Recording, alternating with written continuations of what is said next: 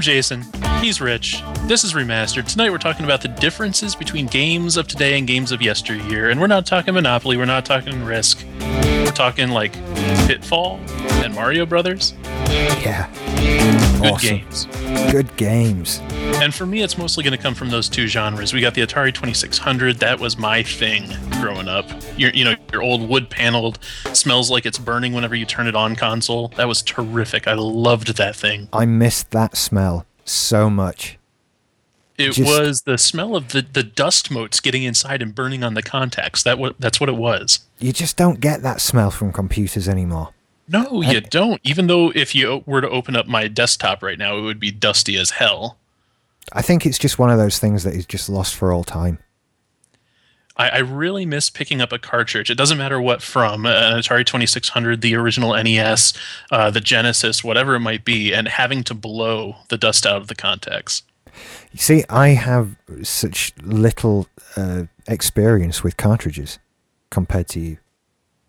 In fact, compared to you, barely any. In fact, I don't think I've ever owned a cartridge-taking device. Oh, come on. You don't have that wonderful memory of sticking those suckers in and having to wrestle with them and jam them around until the blue screen changes into the game screen. Yeah, there was the Philips G7000, which was sort of the first gaming device ever in our house. So this would have been... Oh, man. A Philips. Those things were death. I always forget what the American name for them were. A Magnavox Odyssey. Yeah. Yeah, it was the answer to a trivia question we had on Atomic Trivia War a little while ago, because it was one of the failingest systems ever made. I think maybe it was the worst selling system ever made. My dad bought one. I could have that wrong. My dad bought one. My granddad bought one. Is what happened. And they were awful. Let me try and remember a few of the games. It was just horrific. I mean, the graphics were so bad. The men on the screen were made up of like 4 pixels, 5 pixels, something like that. Well, it was akin to the 2600, where you really did have 2 and 4-bit graphics. Oh, yeah. I mean, kids today just don't know they're born. I'm going to say that a lot. Kids today, they have no idea. The cartridges on that were enormous. I honestly believe you could kill someone with one of those cartridges. Now, that's the weird thing, isn't it? Because if you look at the different iterations of the early cartridges, you've got like the Atari 2600. Not bad. It was the size of a wallet cartridge, right? I mean, you could fit them in a pocket, a jeans pocket if you had to. And then other things like the 7200 and the 5800. We're talking about like 5 1/4 inch floppy size discs on some of those. They became enormous. I mean, NES cartridges aren't really all that small, are they? No, NES cartridges were really pretty big, especially if you get the ones that had like the extended pop tops on them so that they could slide memory chips in. Like, do you remember the original Legend of Zelda? I don't know. No, that original NES Legend of Zelda cartridge had an extra little space. It was gold on the top because it was a special game, and it was. But the great thing about that cartridge was that it had a memory chip on the inside so that you could store save game data. And it was one of the first ones to have that. Yeah, there was nothing like that on the G7000. Nothing at all. It was quite a primitive system. I remember it had that big keyboard on it, and nothing ever used that big keyboard. It was meaningless. The what now system? What are we talking about? It's the Magnavox Odyssey. I'll put a link in the chat room. Oh, okay. I wasn't sure. I thought you called it a G7 or something. No, in the UK it was called a Philips G7000. Okay. I don't know if there was a later... there was. A 7200, which had a built-in black and white display. Oh, awful. Awful, awful thing. We had some bizarre games for that, including Munchkin, which was a complete and total rip-off of Pac-Man. But that's what a lot of those systems did, because you had like the ColecoVision that would come out with their cheap knockoff games. It would be like the brand name game like Space Invaders, but it would be like Space Crusaders or something like that. Right. See, I've never played on a ColecoVision. Well, I mean, it was just a Sears brand Atari is really all that it was, and the controller looked almost exactly like a remote control with a little joystick knob on it. Oh, I see. Yeah. And it had like a dial pad on it too. I don't remember ever having to use that for a game. Right. Was that not like a little joystick? Well, the Atari joystick was really, really simple. I mean, it was just a base with one button and the actual stick. The ColecoVision added, it was flat, somewhat like the successor, how the NES went to a flat game pad. Yeah. Well, the ColecoVision was kind of like that, but it was vertical, and it had a dial pad on it, like a phone, looked like a big brick cell phone. And then at the top, it had a little knob, almost like an N64 controller or something like that. One of the just little joystick knobs that you could rotate. Yeah. Oh, I see. Right. I'm just twiddling a knob. Bear with me.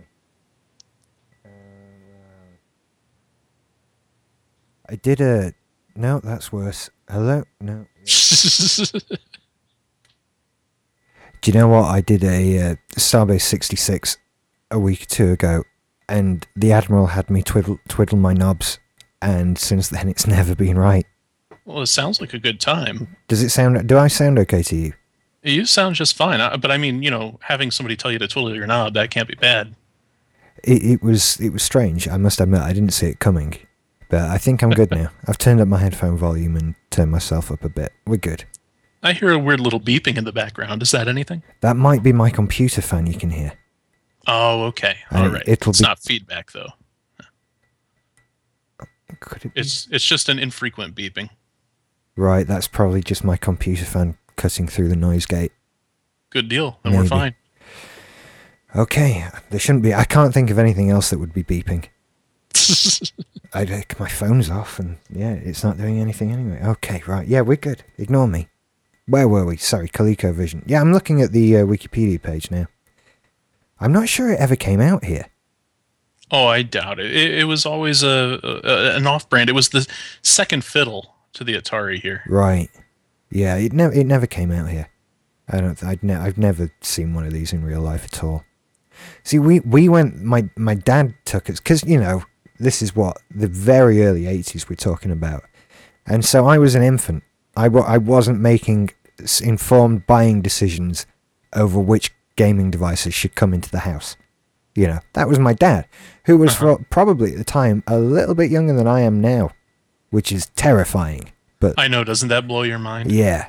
But I was looking at pictures the other day from my family history and thinking, wow, I was like 6 or 7 in that picture, and my dad was, oh God, my dad was 30. Yeah. That's just terrifying. I mean, yeah, I was born in 79. My dad was 28. So we're talking, yeah, he's probably around the time we're talking, he's probably about 30 years old, something like that. And I'm 33 and a half right now. So we had the Philips G7000. As I understood it, my granddad had his first. Because he seemed to love all that stuff. And then my dad got his based on that, or ours, whatever. Now, I find that really interesting. It was your parents, then, who introduced you to console gaming. My dad was a total geek. And he would play with you? Yeah. Wow. Absolutely. My parents were a little bit less enthusiastic about it. They never really cared. They would never have purchased for me any kind of console. And as a matter of fact, they always did refuse to buy me an NES. That was something that they just said, no, we're not going to do. Oh, yeah, I had that too. I mean, I don't know if it was a fundamentalist thing that played into it or just that was like the trend in parenting at the time or what. But yeah, they put their foot down about the NES. I had to play those vicariously at friends' houses. But they did go ahead and cave and get me an Atari 2600. So I played the heck out of that thing for long, long past its prime. And it wasn't my parents. It was definitely an uncle who got me into playing video games. Right. Yeah, no, it was my dad's fault. Entirely my dad's fault.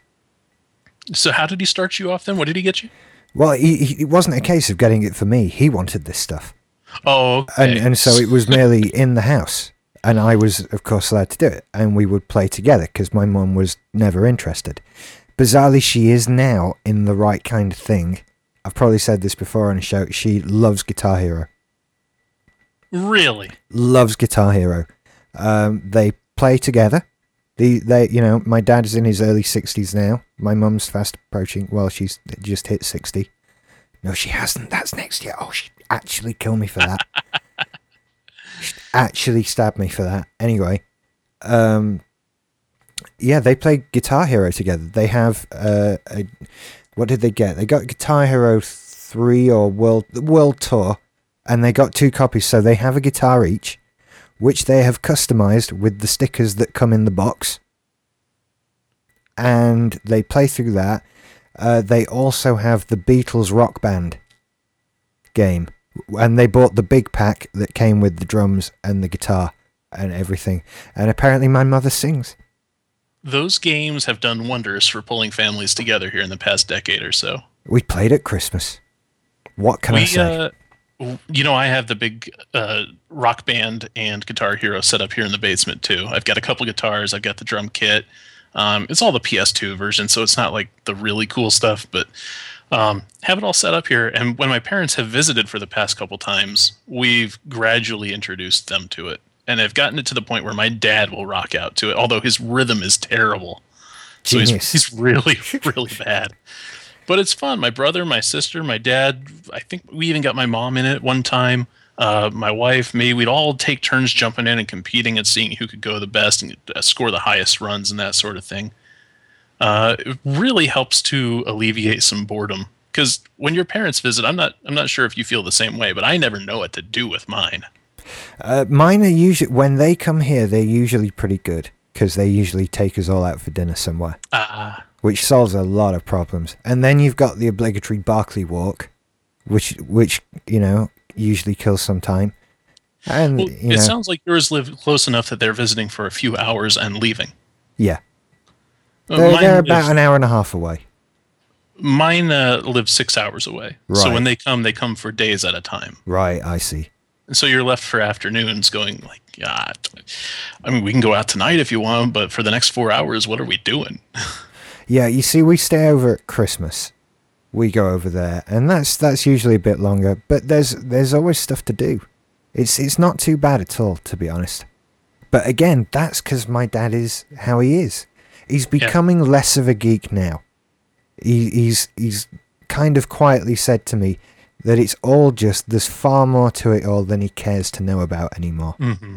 And he just wants stuff to just do what he needs it to do. There's no denying the fact that he is a serious user of this stuff. Yeah. I mean, he would like to deny it, I think, but he's there with his 24-inch iMac and his Android phone. Work have just insisted he have a BlackBerry, which he has an opinion of, and it is that it sucks. And he wants a tablet device and things like that. It's he tries to get me to egg him on.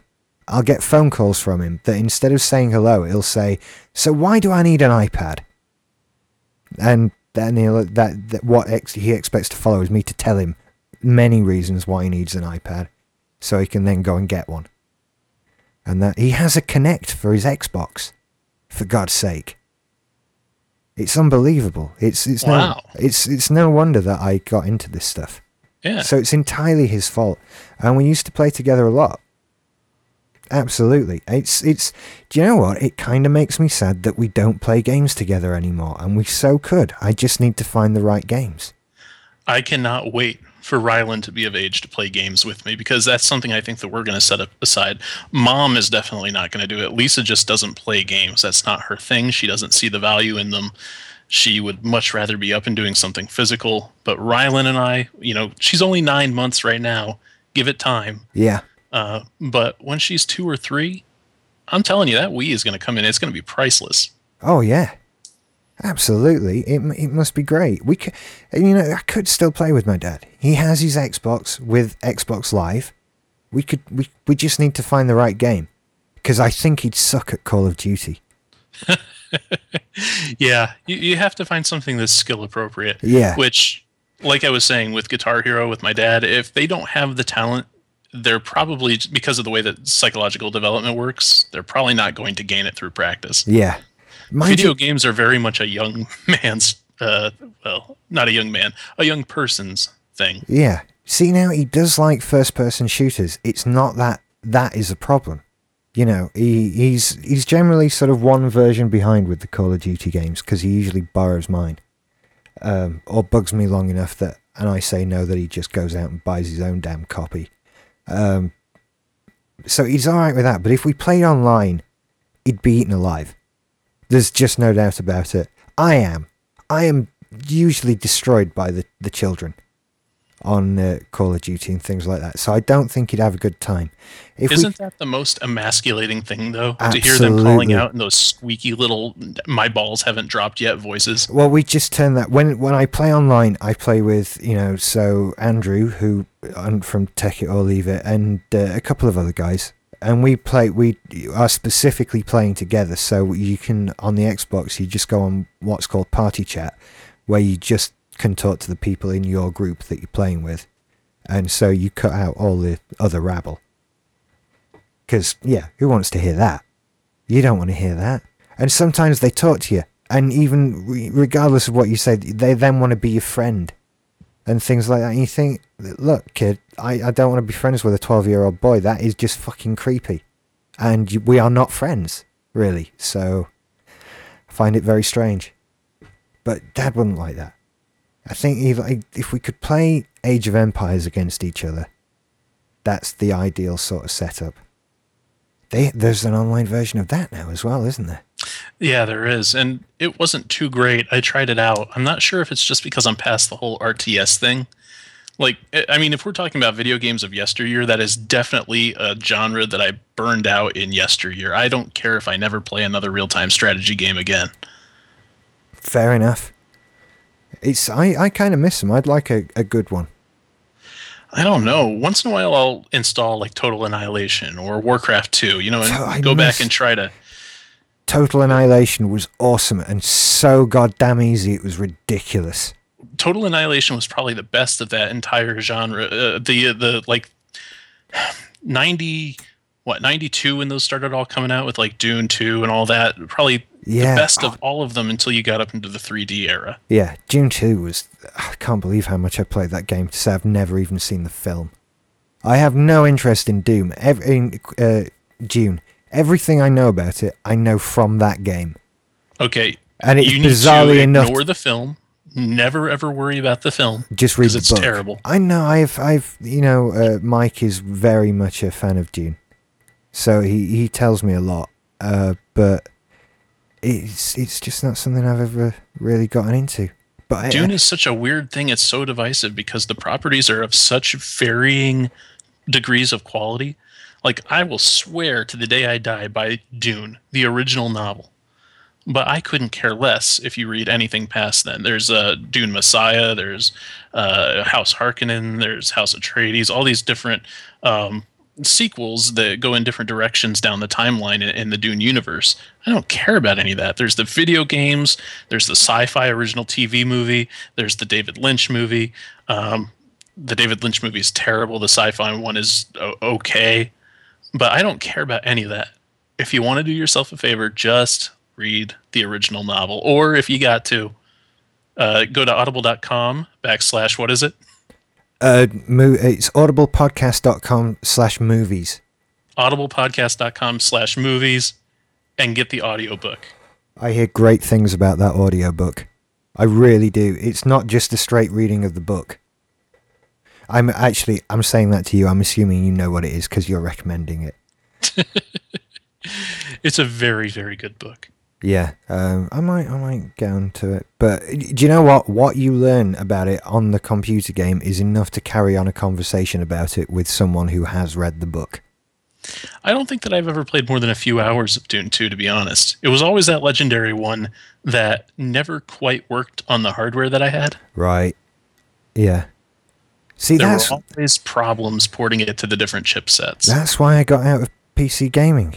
It's horrible. You have... I'd much prefer consoles now. We're talking about 386 and 486 days. We don't have those problems anymore. It was terrible in those days, wasn't it?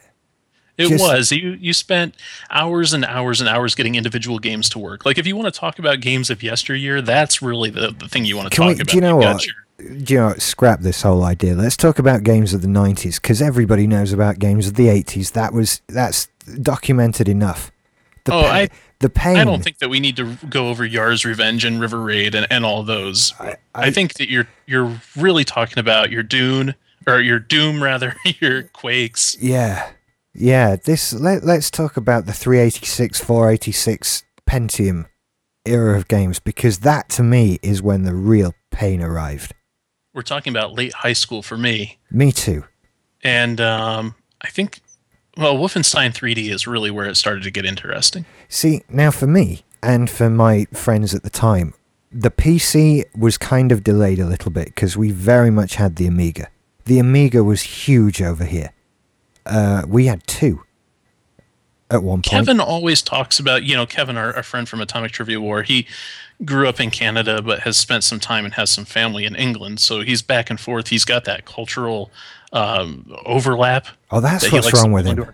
I know. Yeah. I know. That's kind of why we want to burn him with fire. But he's always talking about the Commodore 64 and the Amiga. And for me, those were platforms that kind of got skipped.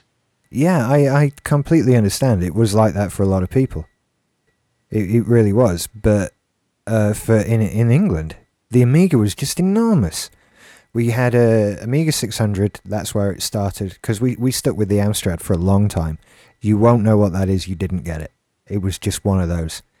God, what is the statistic is at the high point in the 80s of the British computer industry, there were 600 different computer manufacturers making 600 incompatible computers. And bizarrely enough, they didn't all survive. Who'd have thought? But the Amstrad was one of the top ones. It did very well. And we stuck with that for a while. We started on an Amiga 600, which was great, and the Amiga 1200, which we had the megabyte of RAM upgrade. I'd love that. And that was £35, I remember. For a megabyte of RAM. And that allowed it so that when I played Wing Commander, you could see the hand move on the joystick in the cockpit. You're talking about the original Wing Commander. You're not talking about when they started to get fancy with Wing Commander 3 and 4, where they would have the video integration and all that with stuff. With Mark Hamill and Pawn Stars. Right. Yeah, no, I'm talking about Wing Commander 1, when it first came out. And that's what the 1 megabyte upgrade allowed me to do. The game worked without it. Because it's sort of a view of inside of a cockpit for people who don't know. And you're looking out through the window of the spaceship cockpit, shooting down. It was very much a forerunner to like the TIE Fighter and X-Wing Fighter games. Yeah. And where was it? So and inside, without the 1 megabyte upgrade, you could see the legs of yourself and the hand on the joystick. And with the upgrade, the hand moved when you moved the joystick. Not even like in a kind to the same degree that you'd move the joystick, because it was so digital, just left, right, and that was what it did. And we had that for many years before we got a PC. The first PC we got was a Pentium. So there was a huge jump. Can you go back for just a second on that first one that you were talking about? Do you remember any of the other system specs? For the Amiga? Right.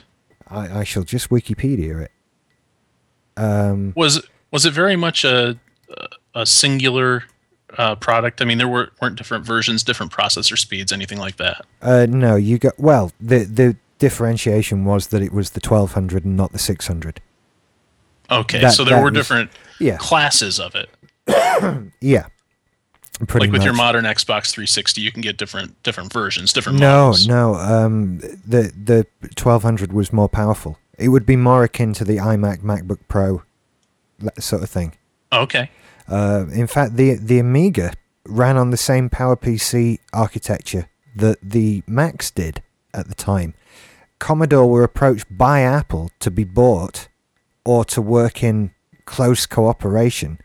The idea being that they would sort of promote the PowerPC platform together, and the Amiga would take the place of the home consumer device, and the Mac would be represented in the professional business area. And Commodore said, no, we're fine, and then they shut down. So, bad move there. Should have worked with Apple, in my opinion, but, looking back at things, it's easy to say that, really. But it was a great machine. Loved it. And we had PCs in the house because my dad brought them home from school. So I'm familiar with the idea of making boot discs. Oh yeah, that was terrible. If you've never made a boot disk, don't tell me you know about computers. You know, don't pretend to know what you're talking about if you've never made a floppy boot disk so a game can run. The buddies over at the frontrowcrew.com forums, the guys who do Geek Nights, Of Rim course, and yes. Scott. Yeah, we were talking actually I think it was just yesterday here about that about how there's this big problem where there's a lot of kids who want to get into computers, like computer science, and they've never really messed around under the hood. They don't have that same experience because computers now do everything for you that they need to do in the background. There's no real push to have to do anything with file systems or command lines or prompts or anything like that. And if you want to be a computer scientist, that's a big handicap. Yeah, absolutely. I totally agree. I totally agree. Kids just, you don't get the opportunity to poke around in there anymore But that I we once did. remember having to rewrite like autoexec.bat files, to like tell the computer, hey, when you boot up, I want to be able to play Commander Keen. You need to load this, and this driver. So here we go. Here's the Yeah. lines of codes that are going to tell you how to do that. The idea that your computer just wasn't good enough to be switched on and run a piece of software. So you needed to select what it would boot up with in order to be able to run your game.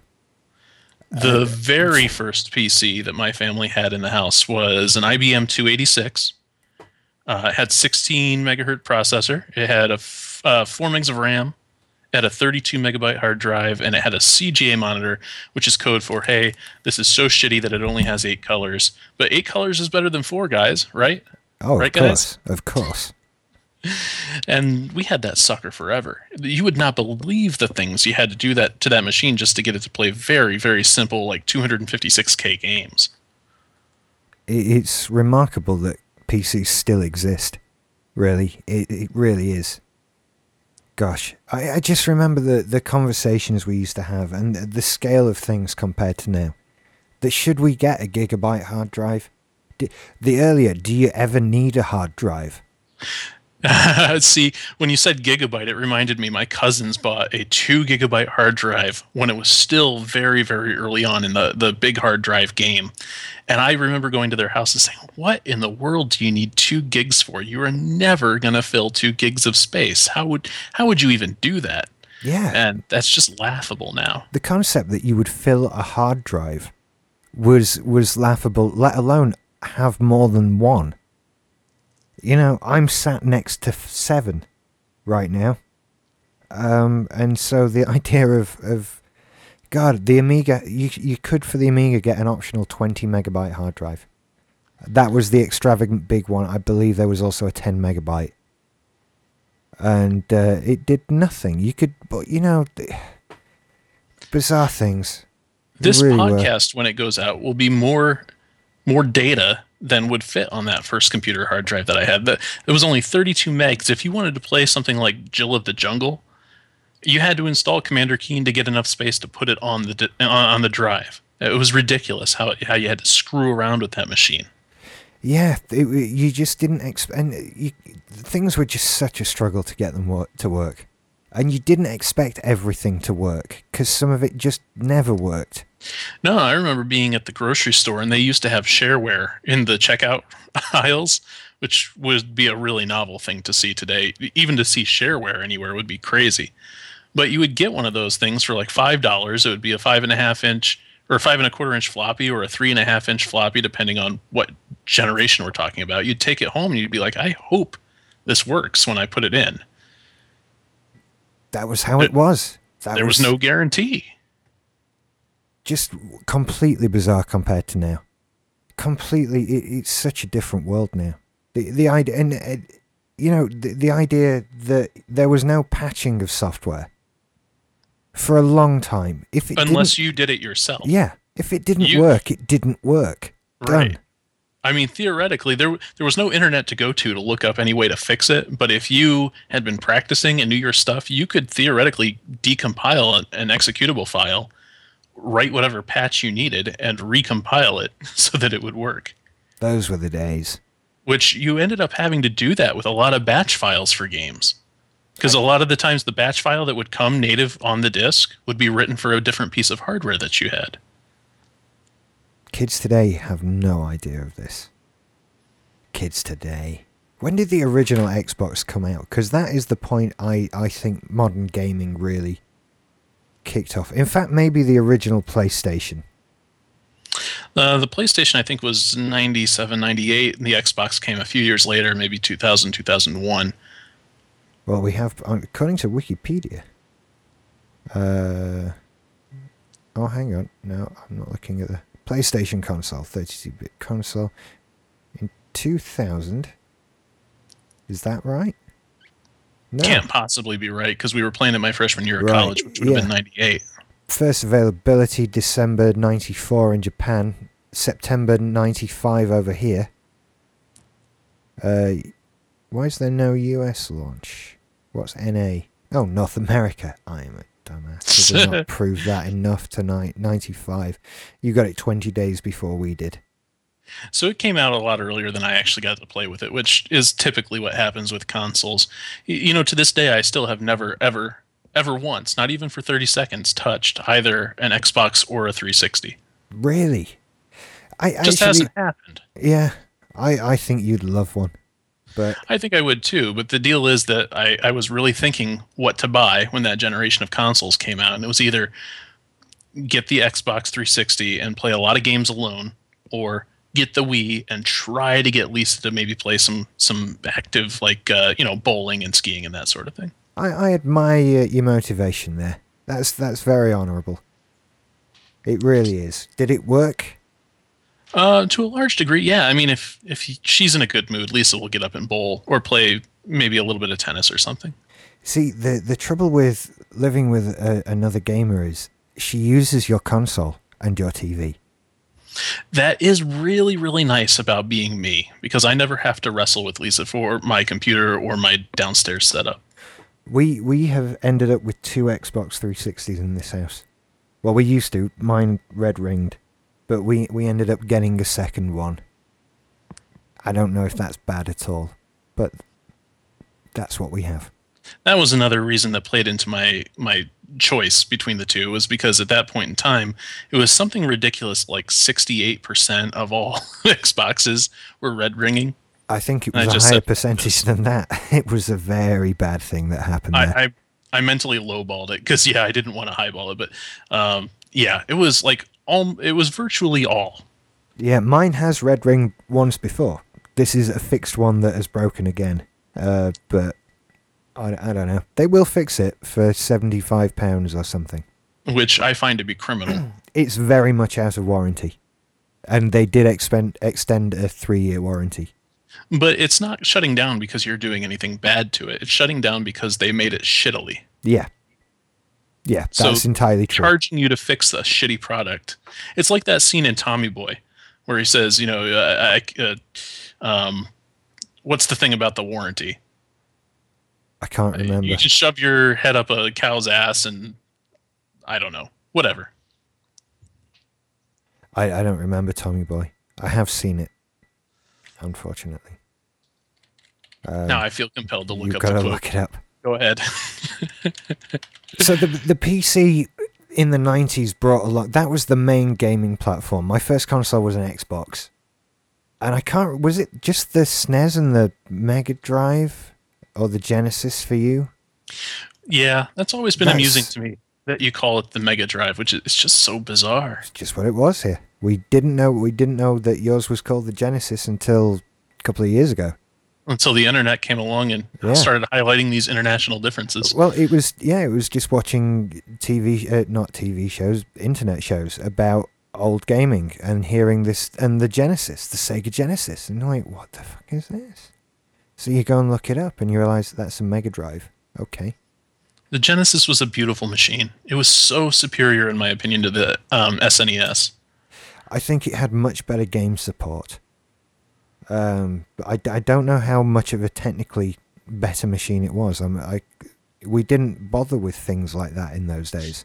It didn't matter, did it? It was all about which game you got and which game you wanted and what kind of gameplay you Yeah, wanted. we Because the Genesis was much more geared toward things like fighting games and sports games, well, it's pretty much the same difference. The difference between Sega and Nintendo in those days is the same difference between Nintendo and everybody else now. which is interesting because Sega now primarily makes games for Nintendo. That's one of those cats and dogs living together situations that I never thought I'd see in my entire existence. Is a Sega game on a Nintendo console. It would be akin to Nike buying out all of Reebok's properties and rebranding Reebok as the new Nike Reebok. It's just weird. It's like Pepsi making Coke. It's just so weird. It's like Ronald McDonald shilling burgers for Burger King. It's precisely what it's like. It's like Apple licensing the Mac OS to Dell. I was going to HTC. say it's like Apple using Windows. What? Oh, sorry, did I touch a raw nerve? No, we thought it was going to happen once. So you never know. But that's what it's like. Sega games on a Nintendo console. Sonic versus Mario in a game. Isn't that what I spent 10 years of my life shouting about? Now you've made it a game. It was bizarre. And the advertising campaigns between the two of those properties were so vicious. Yeah, they were. The whole thing, it was. Mind you, we still get this now. I mean, it's not that the whole area, the field of technology is not as settled down or anything. It's now Xbox versus PlayStation or Android versus iOS or whatever. Windows versus Mac. Of course, I've picked the right one in every case. That's just how I roll. But It's all sports teams. I mean, yeah, Mac has its place that it does things really, really well that I like, and I use a Mac at work. And Windows does things that I really, really like, and I use a PC at home. And there's a time and a place where one is superior, and there's a time and a place where the other is superior. There's no need to be so entrenched politically about what which one is best. But I guess it's fun to choose a team. I suppose so. I think you're right. It is sports teams, but the Mac is best. So. Do you know, the other day, we had some issues with our BT Infinity, with our internet, and I was speaking to their technical help woman, and we were coming to the end of the call, and for some reason, she mentioned that she didn't like Macs, and I felt compelled to ask her why, and I nearly hung up on her. There was no other reason for me to have been unpleasant with this woman. She, sorted everything out quite reasonably, and everything like that. It was a great phone call, but I don't like Macs. There was very much the same thing. There's very much the same thing back then that there is now. Now people are very emotionally attached. They choose I'm a Mac and I'm a PC as part of their identity, who they are, how they want other people to see them. Back then, it was very much the same thing with. Well, kind of a three-way thing going on. Nintendo, Sega, and then there was the PC gamer element, which it seems like that was a lot stronger back then. It was a lot stronger back then, without a doubt. I don't know. Based on game sales, it seems like it's a lot stronger now. I think the difference was back in those days, I felt at least that there was a great deal of difference between the PC and what the consoles could do. For a little while, the consoles had it, I think, in the early days. But then, once we had PCs, they were just so vastly superior to consoles. And especially the original PlayStation, which I was never a fan of. I hated that thing. I thought the games looked shonky on it. I really did. But now, it's a lot closer. We're obviously, right now, today, we're in a tail-off period where the PCs are quite a long way in front of the consoles again. And easily. And sort of next year, there'll be a new console, there'll be a PS4 and an Xbox 720, whatever, and they will catch right up again. Perhaps surpass, and then it will drop off again as PCs advance. And we're at the tail end of a console generation, of the longest ever console generation so far. The Wii U is planning to bring out the ninth generation of consoles? I have no idea. That seems a bit high. What did we start? We can count this, especially in Nintendo terms, because you've got the NES, the SNES. Well, you're already skipping, because what about Atari? Were they a generation? Did they count as a whole generation on their own? Well, sure. I think when you're going by generation, at least up until now, because I think there's the law of diminishing returns playing into it, but up until now, each generation would have been a bit set, right? I mean, you've got your 4-bit stuff with the Atari, Right, and yeah. then your 8-bit with the Nintendo and the Sega Master System, and then you've got 16-bit with your SNES and your Sega Genesis. From there, it was, well, the Genesis had an awful lot of, or the Sega stuff had a lot of stuff that went into it. Sega CD, a couple other failed attempts. Yeah, they tried to and drag it out a bit, didn't they? Did you? Nintendo had this N64, which I skipped all of the Sega stuff. I never played any of that, but college was very much the N64. Yeah, the N64 came out my first year of university and is arguably the reason why I failed that first year. Coupled with glandular fever as well, which was quite bad. Now, up until college, I had been very, very much a PC gamer. I mean, there were all those great games, some of which we've already mentioned. You've got your Quake, your Doom, all those first-person shooters that started coming out. But once you hit college, it was that cooperative dorm room play. Yeah. And my dorm room had somebody in front of that goddamn N64 or the PlayStation, because we had both in our room. There was somebody in my room every hour of the day playing our consoles, which I don't get how that worked. But it was an open door rotating gamepad policy. I lived in that house too. It sounds like you had a very similar college experience to me. Well, I think that's just how it was everywhere for college then, because I've talked to any number of people who all say, yes, there was always somebody playing a GoldenEye deathmatch in my dorm room in 1998. I mean, it's like a universal constant. It was. Just people came in and you sat down and played. It was just or you would trade off Mario 64 runs, or you would trade off. One of the big ones in my dorm was 4-player N64 WWF or WWE games. We had 4-player GoldenEye, which was a popular one for many, many months. Always going in our room. Do you know what I'm going to say to the kids again? We played 4-player GoldenEye on a 14-inch television. Right? No, we had a 21-inch. I mean, there's a level of differentiation there. I can't imagine anything less than that, though. Especially, you're not talking about different screens. You're talking about dividing it up into quadrants. Yeah. You'd all sit about a foot from the screen and play GoldenEye. That was just how it worked. Weird to think that now. But that's how we did it. It wasn't until we got... I didn't have a bigger TV than that, really, for a couple of years after. So I moved to Wakefield with all the university people that you know. And we got a 36-inch TV. That was like living in the future. Which we got on 9/11 on the day.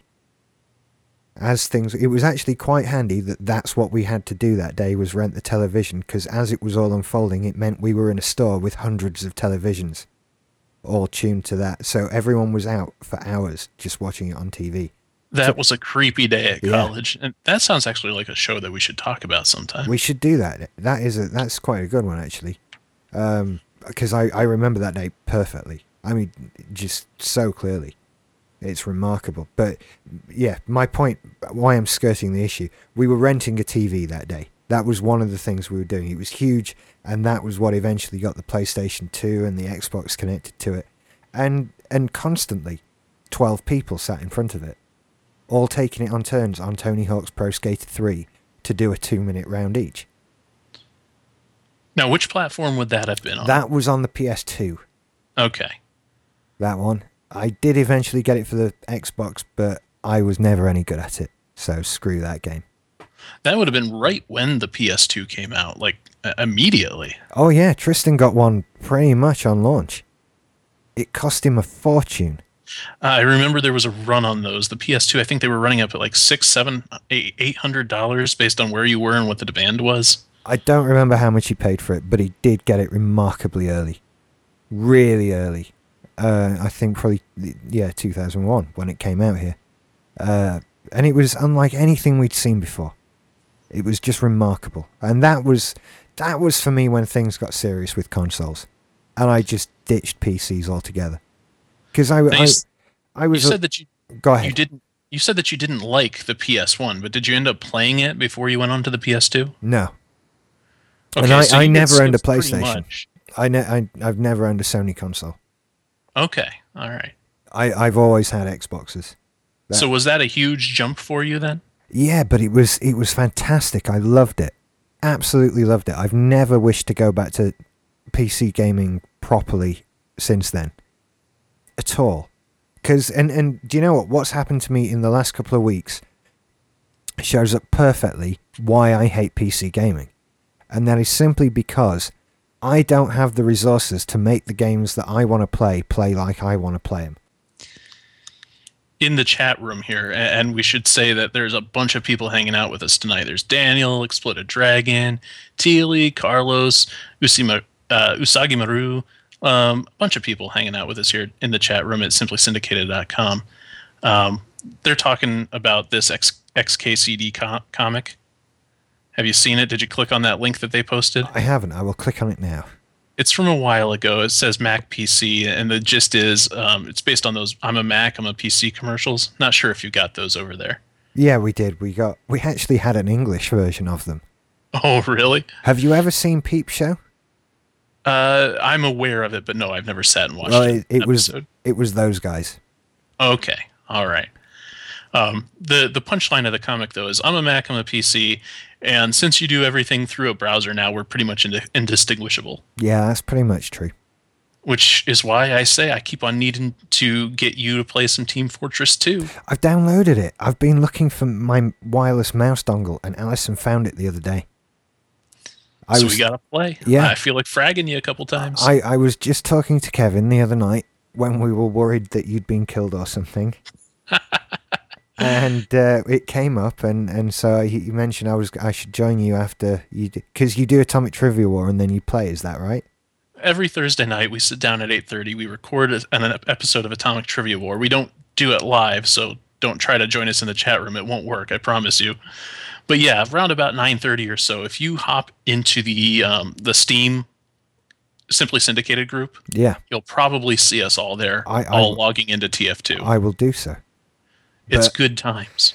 And so I've recently been playing Civilization 5, as I believe I've mentioned, and I'm loving it. Which is another cross-platform one, Mac or PC, it doesn't matter. Yeah, we're going to get a big game of that going, so if you ever want to play, we're going to try that. But I'm running it on my MacBook Pro, and it's on the least graphics setting that it can be on. Nothing is on even medium. It's all on low or off or whatever. And that's a £1,000 laptop. And it can barely run it. And when you get towards the end of the game, the amount of time it takes it to calculate its next move it feels too long. It takes far longer to calculate the next move than it takes you to have your move. And so I'm left thinking, what the hell do I need to buy to get this damn game to work properly? It's an odd one. It seems like it's an awfully inefficient compilation of that program because, I mean, I've never played Civ 5, but based on my knowledge of Civ, it's just a bunch of databases overlaid with a graphical overlay, right? I suppose so. And it's not like it's rendering anything in real time. It's not like it's keeping track of people moving extremely quickly across the grid in relationship to each other. It's just your move, now it's your move, now it's your move, all turn-based, right? Yeah. So what's dragging? No idea. It's just a very big game. Let me see if I can bring up Steam and see what the actual system requirements for it are. It's actually just quicker to go to the website for Steam than to try and load that bloody... That's what I was going to do. And I think it's, basically, it's the Intel HD 3000 graphics, which are a very basic graphics card. I mean, that was the one thing they upgraded in the new MacBook Pros the other day that I was a bit sore that I don't have, was the better Intel graphics. Where are the Minimum requirements: dual core CPU, 2 gigs of RAM, 8 gigabytes of hard drive space, Um, Probably with modern games, the video card requirements are the most important things. Yeah. It's a 256 meg card that it requires a ATI HD 2600 XT or better, or probably most of us with an NVIDIA, it's a 7900 GS or better. See, and mine's the very bottom one that's listed there, the and Intel HD 3000. So it's only just getting on the list. I mean, the rest of my laptop, it's got 4 gigs of memory. It's a Core i5 3.2 gigahertz turbo boost thing. It's not a slow PC. You know, it's just it takes a lot to run this game, and it's really frustrating that Bizarre. you can still go out and spend £1,000. It's a lot of money on a computer. In fact, it's just so much money. I never owned a PC that cost as much as my laptop at all, and it will barely play Civilization 5. My Xbox plays perfectly every game I put in it. Job done. Exploded Dragon in the chat room says, "Yeah, that's why he sticks with a PC because a PC is cheaper and they're basically the same machines now anyway." The trouble is, I mean, it is basically the same. I understand what they're saying, and I kind of agree Especially, with the XKCD post. The difference is that I do a lot of stuff that I really couldn't do with a PC, or would be less easy. I do a lot of the stuff that you do with yours at work. yeah. So that's why I have a Mac. It's my gaming takes place on the Xbox now, and it's only just recently, and it's just because Civ 5 was cheap. I just had heard a lot about it. I don't play a lot of games on my computer at all, and basically because none of them run on this Mac Pro, but entirely because of the graphics card. See, that's the problem. I'm not a normal consumer. You see, if I wanted to play games, I'd get a PC. No argument. If you want to play games on a desktop computer, you get a PC, without a doubt, just through availability of games. But if you want to edit audio and HD video, you get a Mac. Pretty much. I just think, I'll say it. If you want to do anything other, if you don't want to play games, just get a Mac. That's where I am with it. I can edit audio on mine. I do. I edit Atomic Trivia War every week. I know. And my software was free because we just use Audacity. Oh, I know. I hate Audacity. I refuse to use Audacity.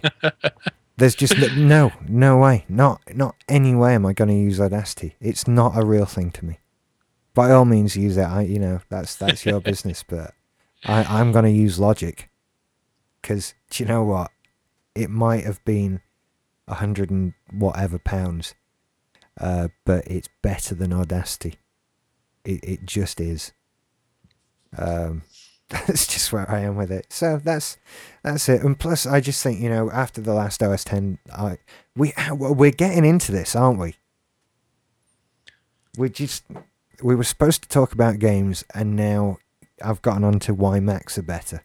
It always filters down to the platform war with us. But should we segue back into games? Let's segue back into games. We'll have the Mac PC debate another day. Where were we even? I think we'd worked up to like the PS2. Yeah, something like that. It was enough to get me onto moaning about graphics cards. And that's what it is. I was never satisfied with any PC gaming experience because it always needed a better graphics card. And I never had a good enough graphics card at any point ever. And so the console allows me to just not give a damn about this. I don't pay attention to PC gaming. I'm aware, I've had it explained to me that the PC version of Battlefield 3 is light years ahead of the Xbox version of Battlefield 3. But do you know what? The Xbox version is fine. And there's still the shitty Wii version of whatever that I can poke fun at. So it's all alright. It's not just the version being light years ahead. It's that you can't play an FPS the way that it's supposed to be played on anything but a PC. You have to have a mouse. Don't even try bringing your shitty gamepad up in my house when we're playing. You really want to Team go Fortress. this way? Okay. Because I have. You're talking to someone who played first-person shooters on PCs from the very beginning. I'm aware of the mouse and keyboard system, and I'm very much a fan of it. However, I am also a fan of the uh, what am I trying to say? The controller method. I think both work just fine. It kind of doesn't matter which is better because the two don't mix. You can't play you can't be playing a game where both methods are being used at the Yeah. same time. I have heard of times when Microsoft have tested it and found that the keyboard players annihilate the console players. Every single time. Yeah. It's because the console has a discrete movement speed. You can't make the gamepad turn any faster. The joystick will only turn at a certain rate. But I can change the mouse precision rate. I can change the mouse speed rate. I can change everything about that to make it more efficient. I can headshot you before you even got your thumb moving in the right direction with that gamepad. But that's not the issue. You see, I have to interrupt. What you said there is half right, because you can change the sensitivity of your controller and the speed at which it works. You do have a degree of control over how fast it moves, because it's analog. I can move slowly or I can move quickly. You're right in that there is ultimately a top speed, and that maybe you can move your hand on a mouse faster than that computer will move with a joypad thumbstick. Every time. Yeah, but there is a degree of control there, and it is adjustable. But that's not even the question here. The real thing that rankles me is when you're playing an online FPS on the PC. Like, for instance, I know I keep on coming back to it, but it's probably the best one, Team Fortress 2. Right. And you have some chump on your team who keeps on dying, and you find out that they're using an Xbox 360 controller plugged into their fucking PC, and that's why they keep on dying. Oh, that's their problem. I wouldn't attempt to play Team Fortress 2 on the PC with an Xbox controller. That is madness. The two shouldn't mix. But you get these kids, again, there's the really good kids and there's the really stupid kids. You're always going to get your ass handed to you by an 8-year-old. But at the same time, there's lots of kids who grew up with the consoles and nothing else, and when they finally get a PC of their own, they plug that damn console controller into it because they feel better with the gamepad. It feels more natural to them. They feel more practiced with it. Yeah, well, I mean, and don't forget, Microsoft sells it as a PC controller. It's not as simple as just plugging your Xbox One in. You have to go and get the Windows version. So they're pushing it. Microsoft always have with their game.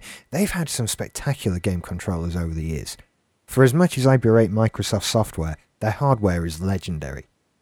And I've got a 360 controller for my PC too. It's just that you can't use it for an FPS. There's some games that it's made for. It's beautiful. You're going to play Burnout Paradise City? Yeah. Controller is where it's at. You got to have that gamepad. I mean, do you remember force feedback? Oh, very much so. I've got a force feedback joystick for playing old flight sim games. I used to love that. Flight sims, that's a genre of game that just went away. Well, there's very limited range that you can do with a flight sim. That's true. It didn't used to stop them, though. And then ultimately they became... It was always, and it should have been about achieving a mix between realism and arcade playability. Now we have just anything that comes with a plane in it is just pure arcade style, and you usually view things from outside. And then there's the other extreme, like X-Plane or Microsoft Flight Simulator, where you literally can learn to fly a plane doing this. If anything, that takes us back to 9/11, because that's what they did. And that, to me, wasn't fun. That was too much. You had to literally learn to fly a plane. Yeah, I never got into that. And Microsoft Flight Simulator was everywhere back in the late 90s. You couldn't go into a store without seeing that. But the price, have you seen the price on that sucker lately? It's ridiculous, isn't it? The barrier to entry for those types of games is just astronomical. I honestly think it must be related to the fact, first of all, it's low appeal. And so that raises your price straight away. But also the fact, to make something of that detail and that real, that's got to take a lot of work, hasn't it? I mean, that's got to be harder than making the next Mario game, I'm sure. There's also the other genre of flight sim games, which weren't really simulators so much as they were flight arcade games. And it seems that there's a dearth of those lately, the 3D ones at least, or it might be just that I'm not running in the right PC circles, but I'm talking about games like Descent. Do you remember Descent? That one I don't remember. It was a sci-fi first-person flyer, and you were in this, like is the case with all flight games, an experimental Sorry, spacecraft. You'd not fly through the tunnels. not only do I remember this, I owned this. Yeah, I had this.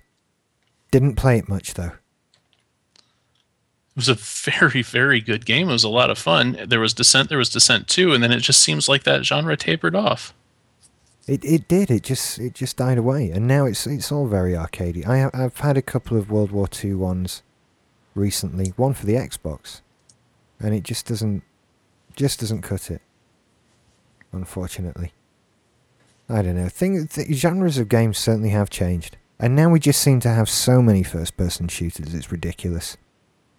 I'm in a low slump with games, to be honest. I think that's why I'm enjoying Civ 5 so much of late. Everything on the Xbox is just a damn first-person shooter, or a role-playing game that looks like a first-person shooter.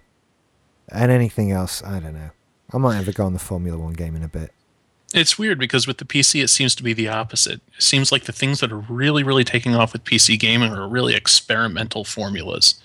Things like indie games like Super Meat Boy or Minecraft or things that just don't fit into the old categories anymore. I like that though. I think it's good. People should think of new categories of games. I wish I could think of more titles to be exact, but it just seems like everything that I look at, Steam has from time to time, like the Humble Bundle with the indie developers that they have all these just weird little they're small games. They're not even really like graphically intense games. They're just like, what if we take these three different mechanics and mix them together and make something new? That's the kind of games that are thriving. I think the phones have got something to do with this. I really do. I think there's a lot of new game ideas that have come out purely because people have been thinking about a different input mechanism and making things simple and easy. When you look at big games like, Angry Birds is huge. There's a damn cartoon coming. We were in Toys R Us the other week. There are Angry Birds toys. Yeah, the plushies seem to be everywhere, and T-shirts here. Yeah. Kids the age that my wife teaches, 5th grade, 6th grade, 7th grade, that age range, they seem to be treating Angry Birds like we treated Super Mario Brothers stuff. Yeah, it's what's happening at the moment. There's Heikki Kovalainen, the Formula One driver, has his helmet painted to look like a red Angry Bird. He's sponsored by them. I really like that whole thing, though. I like that kids are jumping onto less is more type games, because for a while I was really concerned that they were going to miss all the fun that we used to have with things that were really simple like Pac-Man. Yeah, I think they're getting a good idea of the simple things. What else? There's that. Plants vs. Zombies is huge. World of Goo is a great little game with a lovely little mechanic to it. Again, one that's really hard to classify. It doesn't fit into any of the traditional ones.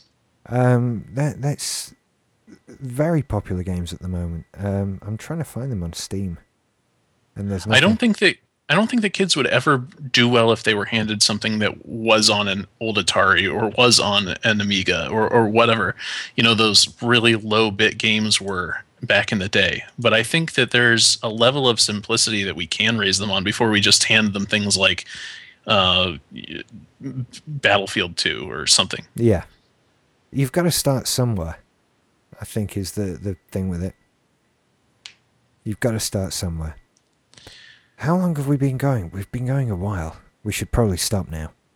We do need to wrap it up because I got to run to another podcast. Yeah. But it's always good to talk about these things. We've still got lots left to say about computer games, I think. Oh, hell yeah. We didn't even scratch the surface. No. So we'll come back to this. Tell us about... Oh, yeah. So that was kind of a 90s game thing. But that's cool. Yeah, there's lots of stuff about 80s games. It's history now. Bizarrely enough. I don't want to think about that. So, 90s PC gaming. It's a good... I hated it. I really did. Thank God we came out the other end of it okay. I loved it. It was my favorite part. Bless you, 90s sir. PC. We didn't even talk about things like Jedi Knight 1 and 2 for the PC. Such good games, formative games. paved whole new ways for innovation. All the X-Wing games. They used to be good Star Wars games. Yeah, LucasArts actually used to know what it was doing. Yeah. Curse of Monkey Island, all that stuff that they came out with. The Indiana Jones games. We'll come back to these then. There's lots to cover. A treasure trove to mine. Lots to cover. Get on the forum at simplysyndicated.com/forums and tell us what you think and what you've done with your computer gaming. I'm also interested to know how old you all are and what you remember. What was your first console? Because that just makes me feel grown up. Or old. One or And the what other. game have you played the most? Because it seems like games now are more and more disposable. Yeah, I think they are. I wouldn't care to guess, but maybe Age of Empires, which was a PC game. Maybe, I don't know. I don't know if you count all the Grand Theft Autos together. It's difficult to know. It's scary, but I think mine would have had to be an Atari game. Really? Maybe like Demon Attack or something like that. It was just so simple, it was addictive, but it was all we had. It was. That was it. And we played games to death. God, we did. Way past the point where it was worth it. It's what you had to do, though. That was just it. So, without further ado, let's call quits, and you can go and get a drink or something and prepare for further trivia. If you want to email us, it's remastered at simplysyndicated.com. I've mentioned the forum. Please, if you can help us out, we appreciate any donations of money and cold hard cash that you can supply us with. It's how we keep going and how we keep making these shows. And as we mentioned earlier in this show, get over to audiblepodcast.com/movies and sign up for Audible. It's awesome, and if you don't like it, you can keep your book. So, just go and get a free audiobook. But you'll like it. June. You'll like it. Yeah, and get Dune. Give that one a go. I might make that mine. I'm due one tomorrow, I think. My free book day comes around. It's not free, I pay for it, but it's new book day. I'm well behind on my audiobooks, so go and check them out. Okay, that's everything, isn't it?